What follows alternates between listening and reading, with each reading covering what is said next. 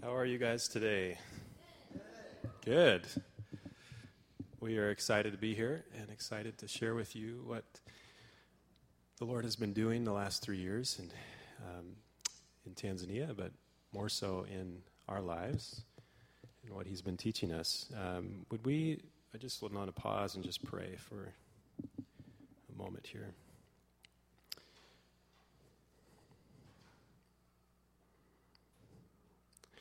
Jesus, our words are empty unless you fill them with your Spirit.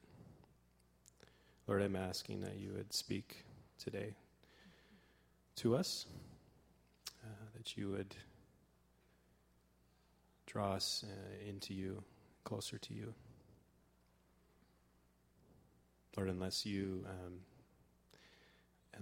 speak, our words are empty.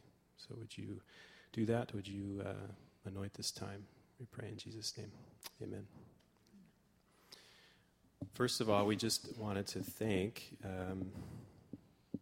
New Community for the support that you guys have shown us over the years.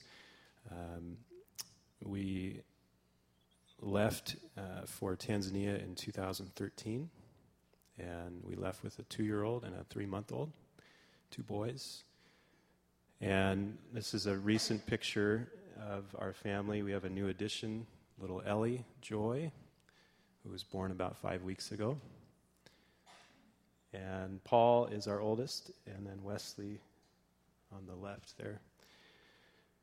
We first want to just give you a quick update on some things in Tanzania and where we're at there. We've been working among an unreached people group called the Matumbi People Group, and they are a remote people group. And there's a map. I think we have a map up there. Yeah. So the top left is Africa, and then the bottom left is Tanzania, and the white box is where the Matumbi people are located, and the big section is a map of where several villages that we have been to and plotted on a GPS. So we're in the process of making a map and finding all of the villages among the Matumbi people. When we left, next picture there. There's a picture of us having just arrived. I'm holding Paul, and Janelle is holding Wesley. And though Wesley was 3 months old, barely 3 months old, he was a big baby. God answered our prayer for a healthy boy to take to Africa. Born at 10 pounds, he was a big boy, and he was ready to go to the middle of nowhere in Africa.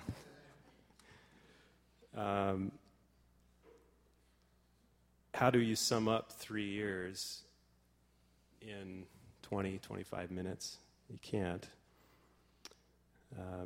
But God has been doing some amazing things. We've been on a team, and this is actually at the end of our 3 years there. This is our team that we've been with.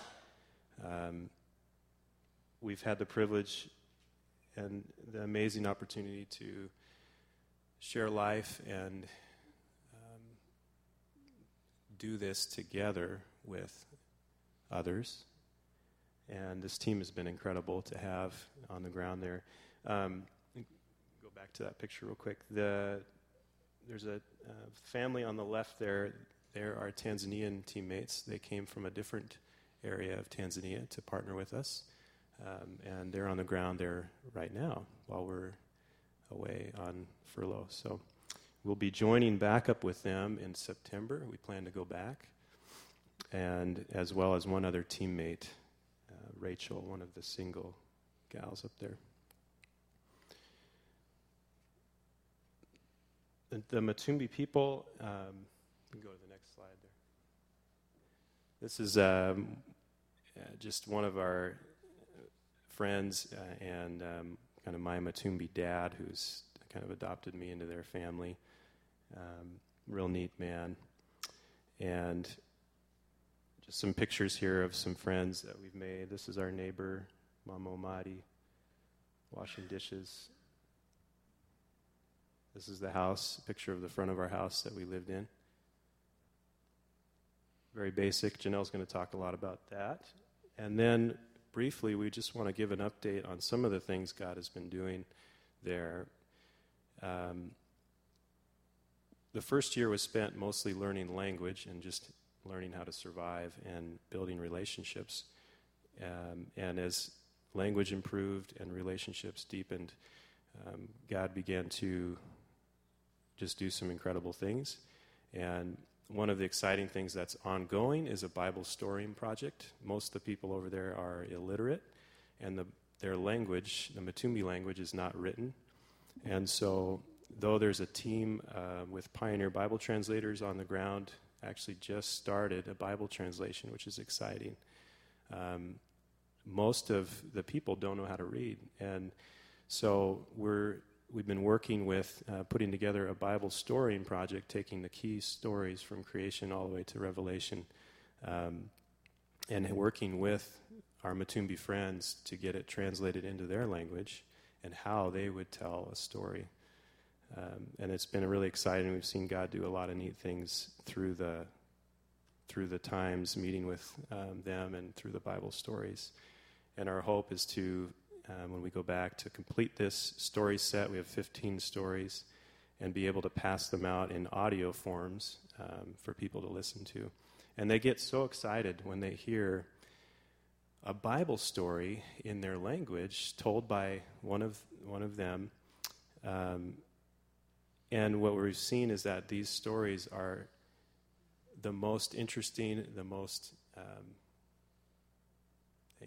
they just love listening to these stories. It's been amazing. We've seen God do some healing miracles. A man was healed of epilepsy. Several people have been freed from evil spirits. And dreams, God is giving dreams. One man had a dream to go and find the living water. A Muslim man. The Matumbi are Muslim people. And so he goes to the local mosque thinking that he'll find his answers there. And he leaves the mosque more disillusioned and doesn't find his answer. He had met our teammate prior to this. He said, I'm going to go, knew he was a Christian. I'm going to go and talk to our teammate, and maybe he has an answer for me. So he shows up on his doorstep and tells him about this dream. I had a dream. I hear this voice. Go and I'm supposed to find this living water. And they recognize this is the Lord. And they bring him in. They share with him John 4, the Samaritan woman at the well, the living water. And he says, this is it. This is the answer to my dream. I want this. I want Jesus. And so they pray with him there. He receives Christ. There's been several salvations stories. We had a baptism. This picture here was in June of 2014. And we had come back briefly from my sister's wedding. We shared more of this story, which is a powerful story. All these men were alcoholics. The man on the left was the first guy that God got a hold of after we arrived. And he talked about a walking testimony. He doesn't have to say a word. He is like the guy, the demoniac in the Gospels, who was filled with demons, was out in the world, it was a mess, was not clothed, was crazy, and the Lord really healed this man and set him free, and he's clothed, and he's in his right mind, and doesn't have to say a word. He just walks everywhere. People are asking questions. Did this really work? And then his buddies come and say, I want whatever medicine you gave him. And we share, well, the medicine is Jesus. And so it's just been amazing what the Lord has done. And there's stories after stories of, they're God's stories. They're what he's doing. And we've had the privilege to be a part of it and to see those things. But today we really want to focus on 3 areas that the Lord has been working in us and teaching us, and just want to open our hearts to you and kind of invite you in to see what our journey's been like. And Janelle's going to share a little bit about to get that going. So we went with a just barely 2-year-old and not quite 3-month-old to the middle of nowhere in Tanzania, to a rural village where missionaries had not yet been. And so our goal was to identify with the people as much as we could and live on their level as much as we were able. And so we had quite a shock. And we went through definitely the hardest 3 years of our life. A lot of what we could share might sound romanticized and adventurous and exciting, but the truth is there's no way we can actually communicate how hard it was a lot of the time, especially at first. So we're going to start by being really honest about that, because it was the hardest 3 years of our life, and yet we can look back on it and say that it was the best 3 years of our life as well. So before we left, we were super busy living life here and having babies and excited to go to Africa, and there just kept getting more delays, so there kept being more babies. And by the time we left, honestly, we were hardly prioritizing time with the Lord. We wanted to, but it was just it felt impossible. And so we would say when we look back, when we left, we were empty. We were running on empty, running on fumes. Talk about a bad idea. And yeah, we knew it was going to be hard, but we didn't know how hard can be. And so we immediately were just dropped into the deep end of this crazy hard life, and immediately were completely overwhelmed, in crisis. And I could try to explain all of the things about it that were hard, but you get the picture. Living without running water or drains, and electricity and refrigeration, and water was just the rain that we could collect and purify, and then it would stop raining, and just the bugs and the heat and the humidity and the dirt. I mean, all of it just added up to be incredibly stressful. We were sick a lot, not sleeping with the little kids. And there was just all of this that kind of felt like we were put in a pressure cooker, and it was a recipe for disaster. And by the end of our first year, we'd pretty much just been flailing to survive the whole first year. And we had reached our breaking point. And it was at that time that some things had to change, or we weren't going to make it. And the biggest thing that had to happen was we both had to have time with the Lord. And that was what made the biggest difference. Going into our second year, we started giving each other time to truly be alone with Jesus every day. And that is how we made it and could figure out a rhythm to life and start to survive and really get a grip on life in some ways, even though it was still really hard. And some of our biggest challenges were that second year. But then at the end of that second year, we went to a conference where we were encouraged and challenged and just incredibly relieved to hear a message on truly abiding in Jesus, and challenged to spend even more time with him every day, and that is the foundation out of which everything else will flow. And so as we went back to the village to finish our last year, we began to actually prioritize time with Jesus above everything, and to give each other that time, trading off the kids and hosting the stream of visitors. And we would say that was the turning point in our time there to really begin to start thriving, but also in our lives. I just want to read Luke 5:14 through 16. It says, "But the news about him, Jesus, was spreading even farther, and large crowds were gathering to hear him and to be healed of their sicknesses. But Jesus himself would often slip away to the wilderness and pray.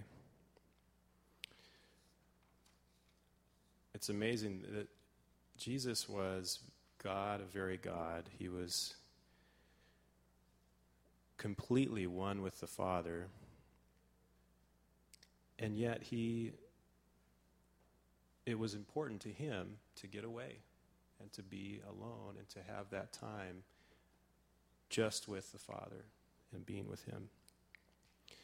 There's not a lot of detail that's given us about what that time looked like for him, but we're told that he did that. He would go away and he would find a quiet place, a secluded place to pray.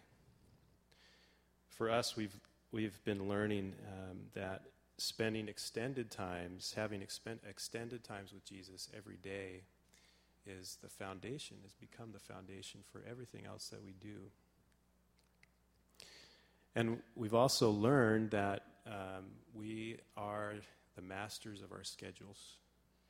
And what we mean by that is we will prioritize what is most important to us. And if Jesus is, and being with him and having this time with him is the most important thing in our life, we will prioritize that. Mm-hmm.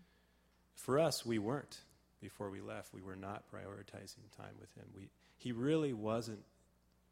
If he really was the most important thing in our life and the most important person in our life, we would have made more time with him.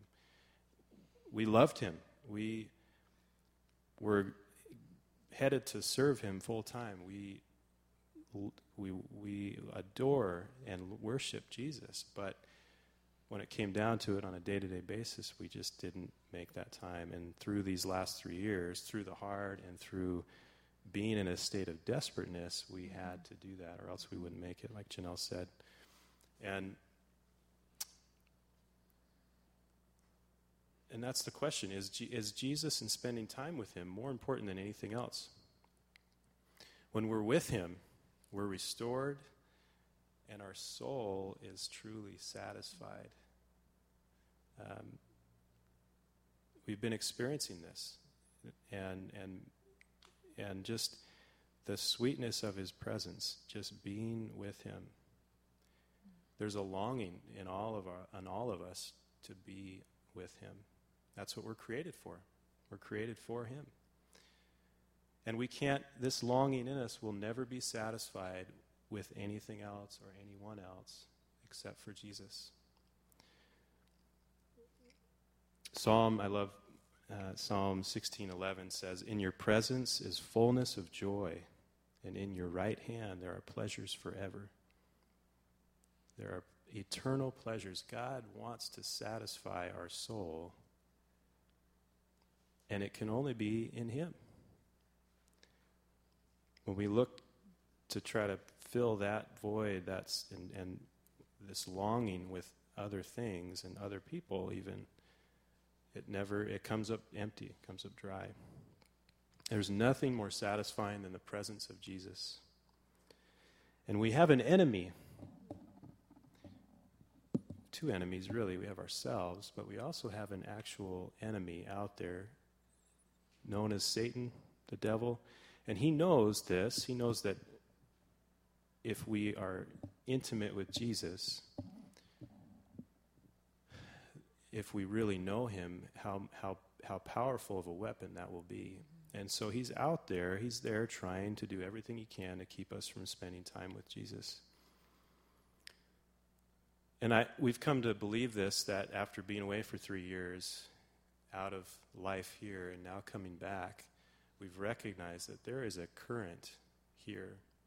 There's a constant state of busyness.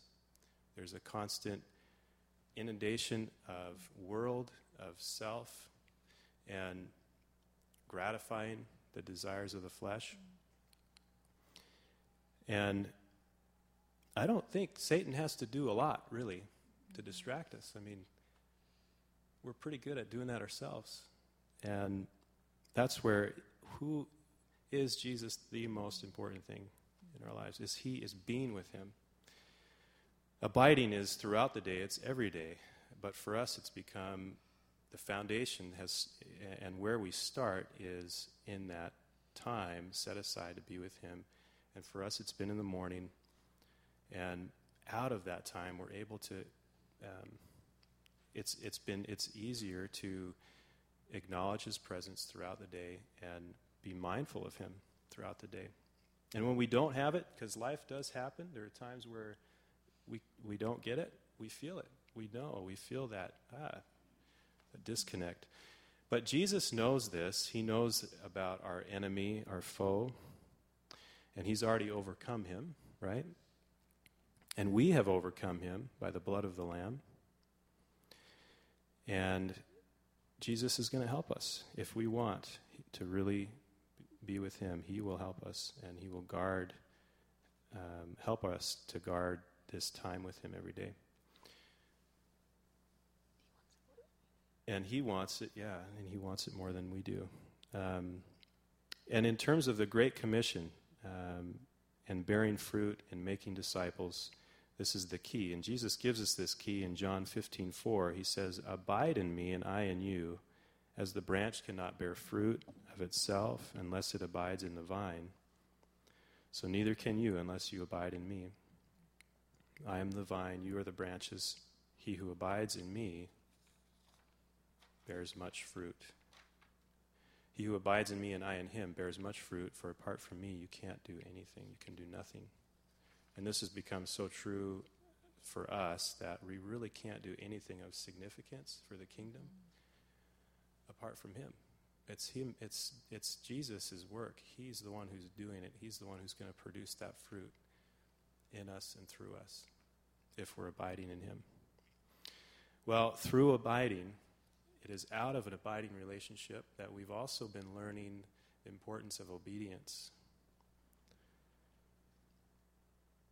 And how obeying Jesus, the more we abide, the more we know him, the more we love him, the more we experience his presence, obeying him becomes more of a delight than a chore or than this duty, whatever. It becomes a delight. And he changes our thinking. He changes our heart to want what he wants. Jesus says in Luke 6:46, "Why do you call me Lord, Lord, and do not do what I say?" We do that. We call him Lord. We say, "Lord, I believe in you. You are the Lord of my life." But day in and day out, we actually don't do what he says. We want to. Do we want to? And that's what it's come down to for us is Jesus going to be the Lord of our life, truly? Or are we going to choose to still be on the throne of our life? Jesus gives us a great and awesome privilege to partner with him in what he's doing. In Matthew 28:18-20, it says, "And Jesus came up and spoke to them, saying that all authority has been given to me in heaven and on earth. Go therefore and make disciples of all nations." All nations there is talking about individual ethnic groups, people groups, not just countries, but people groups.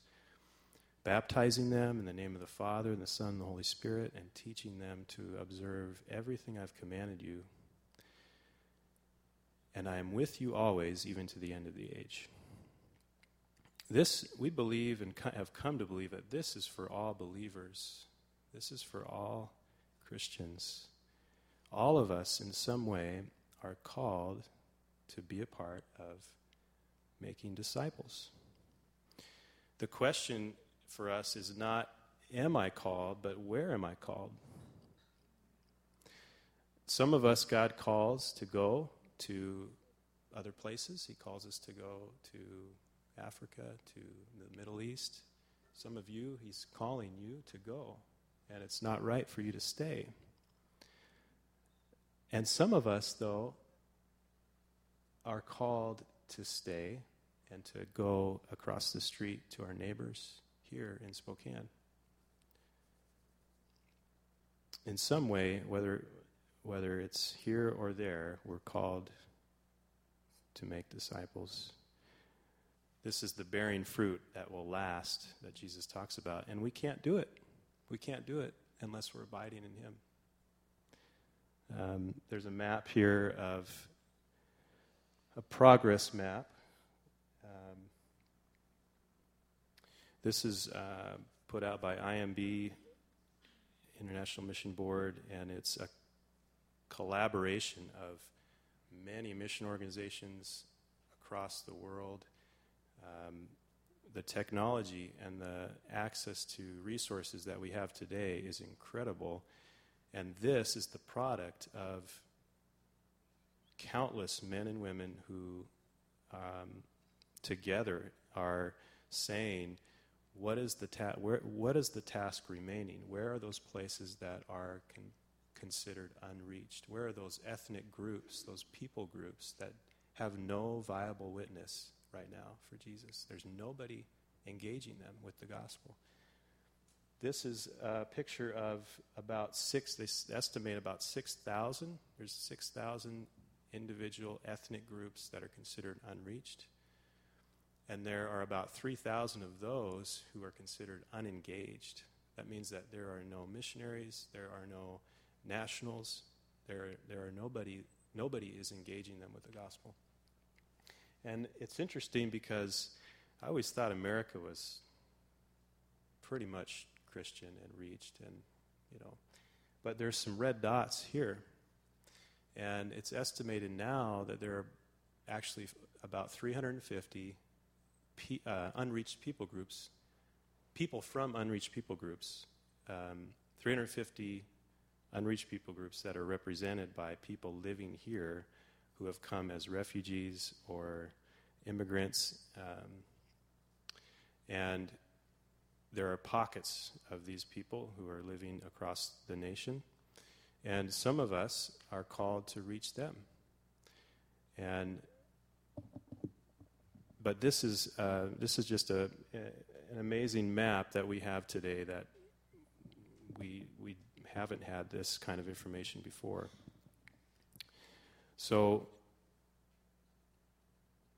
this task remaining of making disciples among all nations is going to cost us our lives. It's going to cost us everything. It's going to mean that we have to completely abandon ourselves, lay down our lives, and obey Jesus.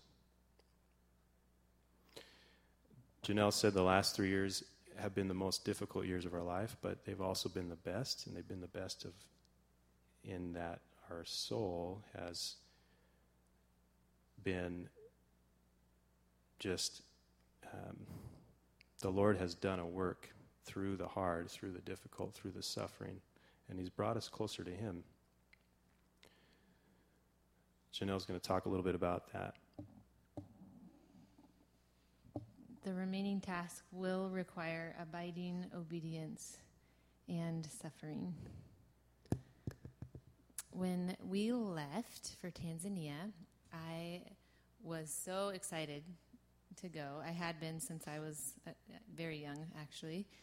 And some of you might have been here about 10 years ago when I came back from my first short-term trip to Kenya, all excited about my wonderful experience there, and I couldn't wait to go back. And a husband and 2 kids later, and a little bit of brokenness, I had a little bit more of a realistic picture. I was terrified of what was in store, and I had good reason to be. And my excitement to do great things in Africa for the Lord was put through the fire. And it turns out there was a whole lot of self in that had to die. And that is why I can look back and say, praise God, I'm so glad it did, because my wanting to do great things for the Lord, yes, and for the people of Africa, yes,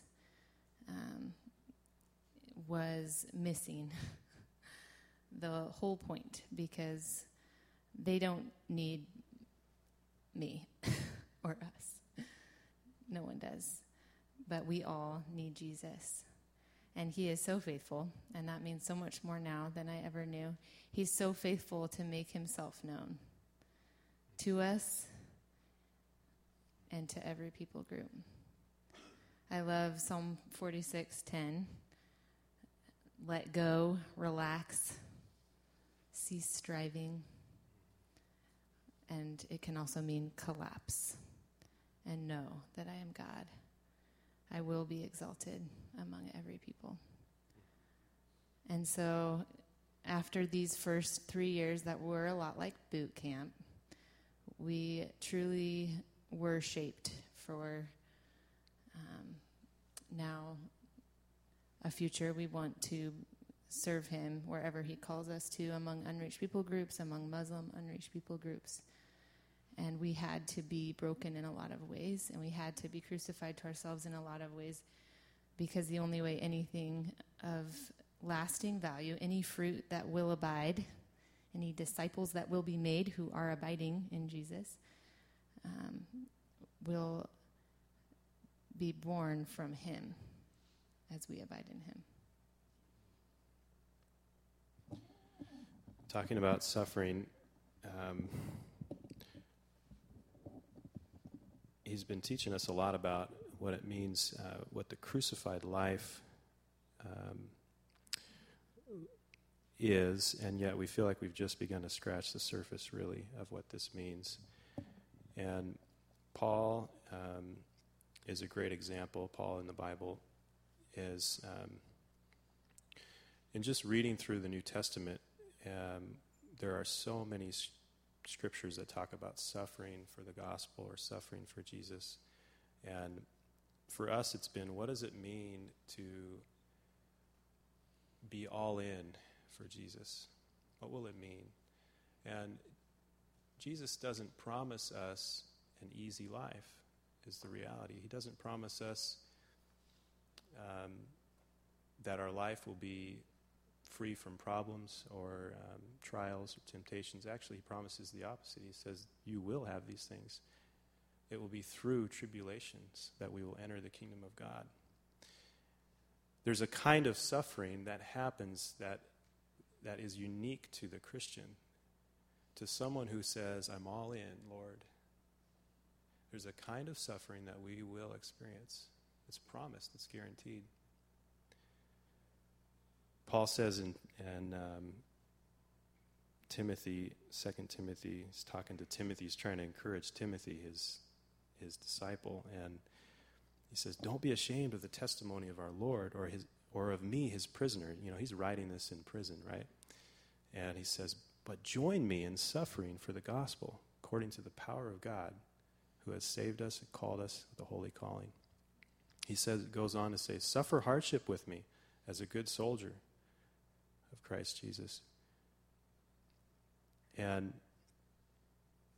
there's just this reality that we've been growing in and pressing into, that going to these unreached places, actually being all in for Jesus, is going to require us to suffer and die. Really, it's about dying to ourselves. Paul says in Galatians,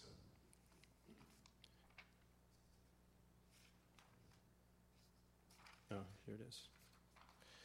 In Galatians 2:20, he says, I have been crucified with Christ. It is no longer I who live, but Christ lives in me.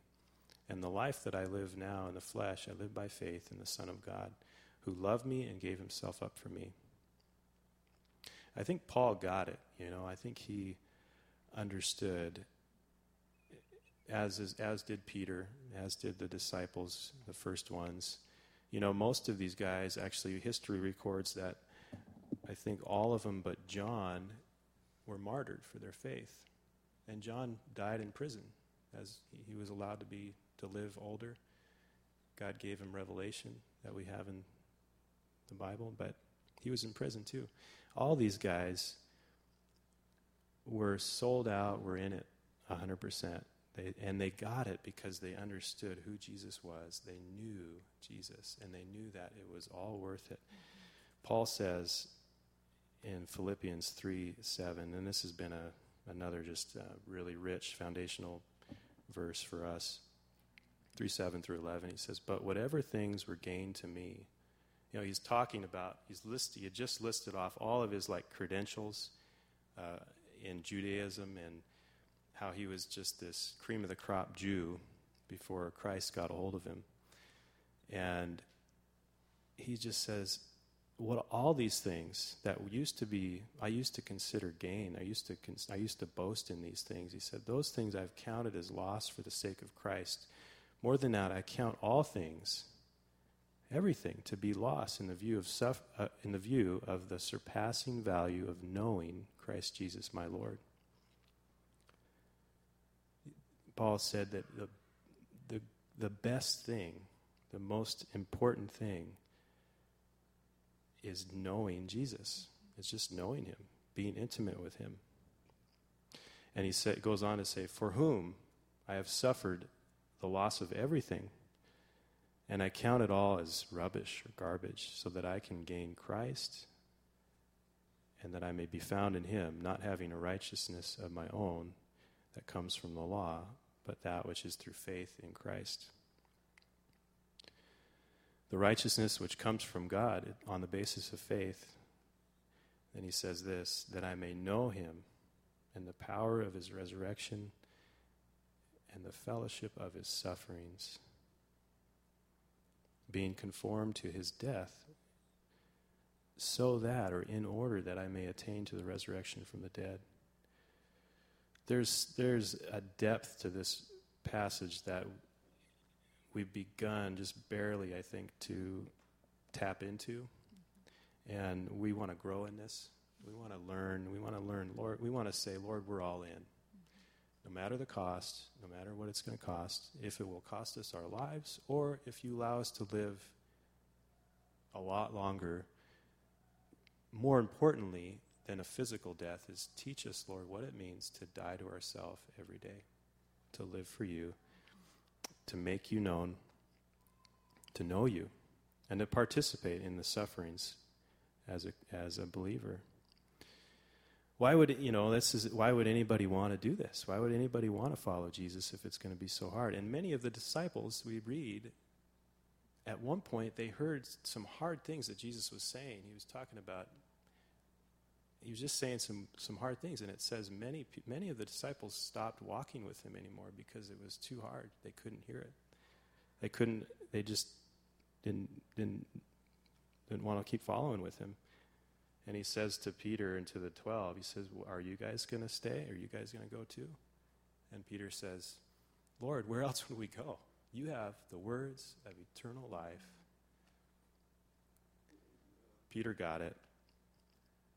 The reason why we do this is because we gain Christ. We'll be found in him. And the pleasures, the eternal pleasures that God talks about in Psalms is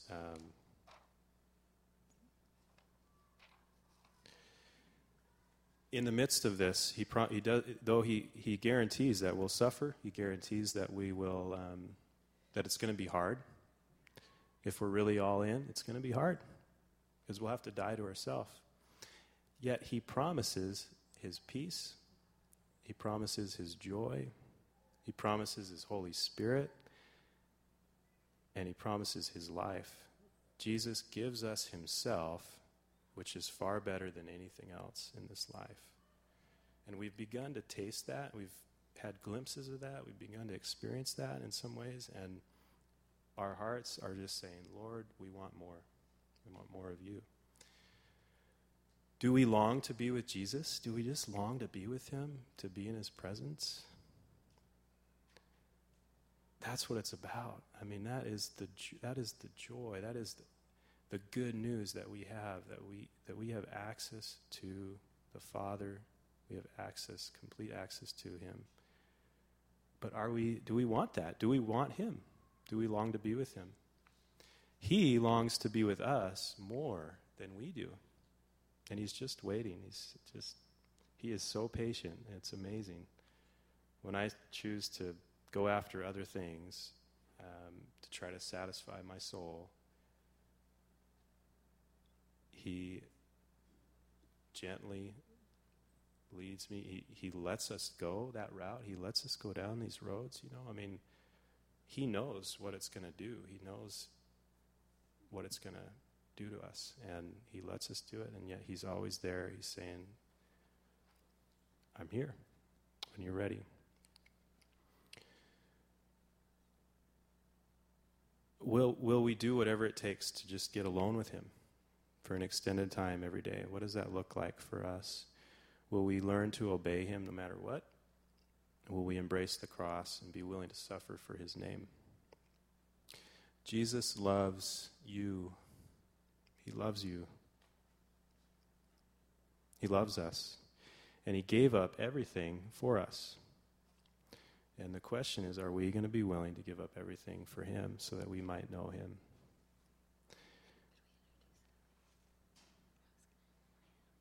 Yeah, Janelle's going to wants to share just one last thing, and then we'll finish here. But this is the newest addition to our family here, little Ellie Joy. She's quite a joy. And Janelle will just share a little bit. Yeah. Did you say? You're ready for me to share? Yeah. So this is just a little picture that I want to share with you that God gave us throughout our time there. When he started hinting that it was time to add another little life to our family, I was terrified. And yet I had learned throughout our first 2 years at that point that it was through the hard stuff that he let us know him more, so it was worth it. So with fear and trembling, I submitted. And eventually God gave us a little life. And yet I told the Lord just how hard it was going to be. Hard pregnancy, rural village. I was so sick. I was sure I'd lose her. And so I gave God all the reasons why this was a horrible idea. And yet he told me, here we were in the remote village, not even able to get to the city to even have a checkup yet. And the Lord told me, you have your Elizabeth. And we'd always wanted a girl. And I'd always wanted an Elizabeth, but I didn't even know what that name meant. And that was when I found out it means God promises. And he gave me her middle name, Joy. And she became, and is now, continues to be and always will be a picture of God's promised joy. And that the joy of knowing him, of intimacy with him, will always produce life and joy on a level so much deeper than the happiness I thought I had to let go forever. And we wanted to share all of this with you and invite you to ask the Lord throughout this next worship time, prayer time, how he's calling you, inviting you to know him more. And there is indeed so much joy ahead.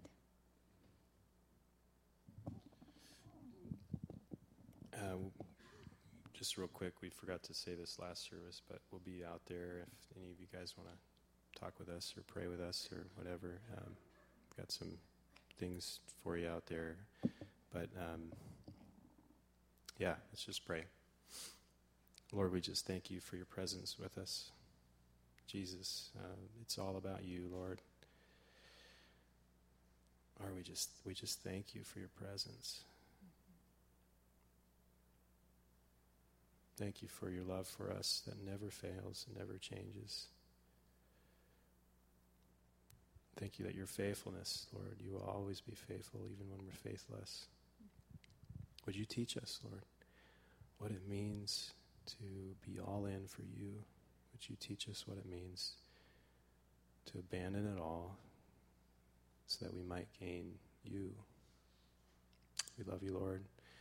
Just pray for your encouragement today for each one here, for your presence to go with us. In Jesus' name, amen. Will you thank Jeremy and Janelle for sharing with us?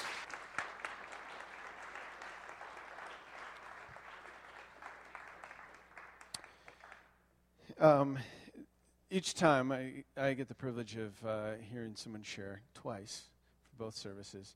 And what I said in the first service, I think rings true for this as well, that anytime I talk with either of them, what you can see so clearly is their heart for a lost people group, their heart for the gospel, their heart for what God's been doing in their own lives, the change that's taking place.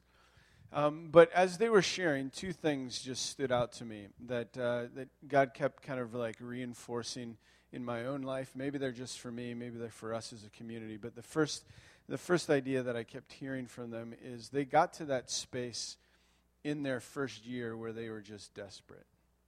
They were like on their knees.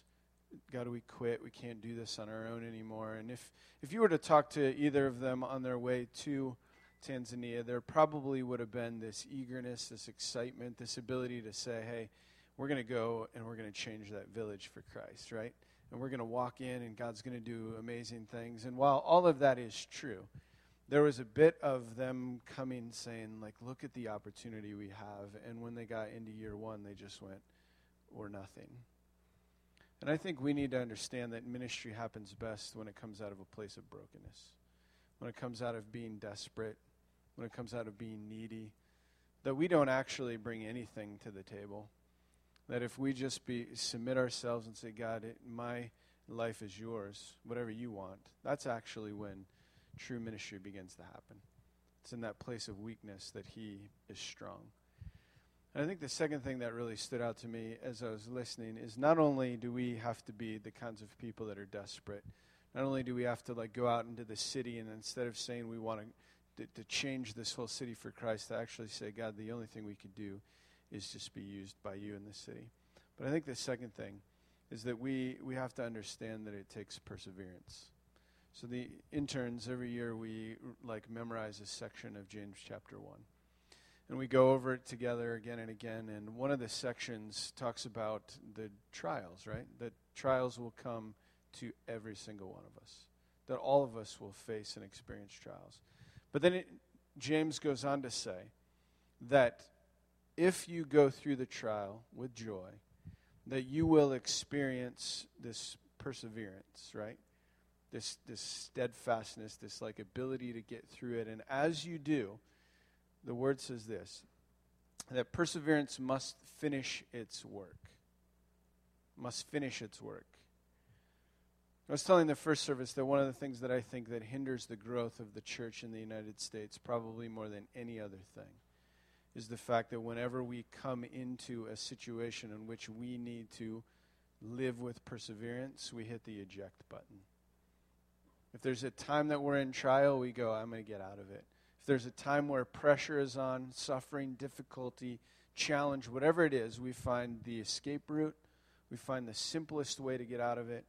We reject it because life has to be about comfort. It has to be about my well-being. It has to be about my happiness. When what the text says is that when you go through perseverance, it must finish its work. You must go through it.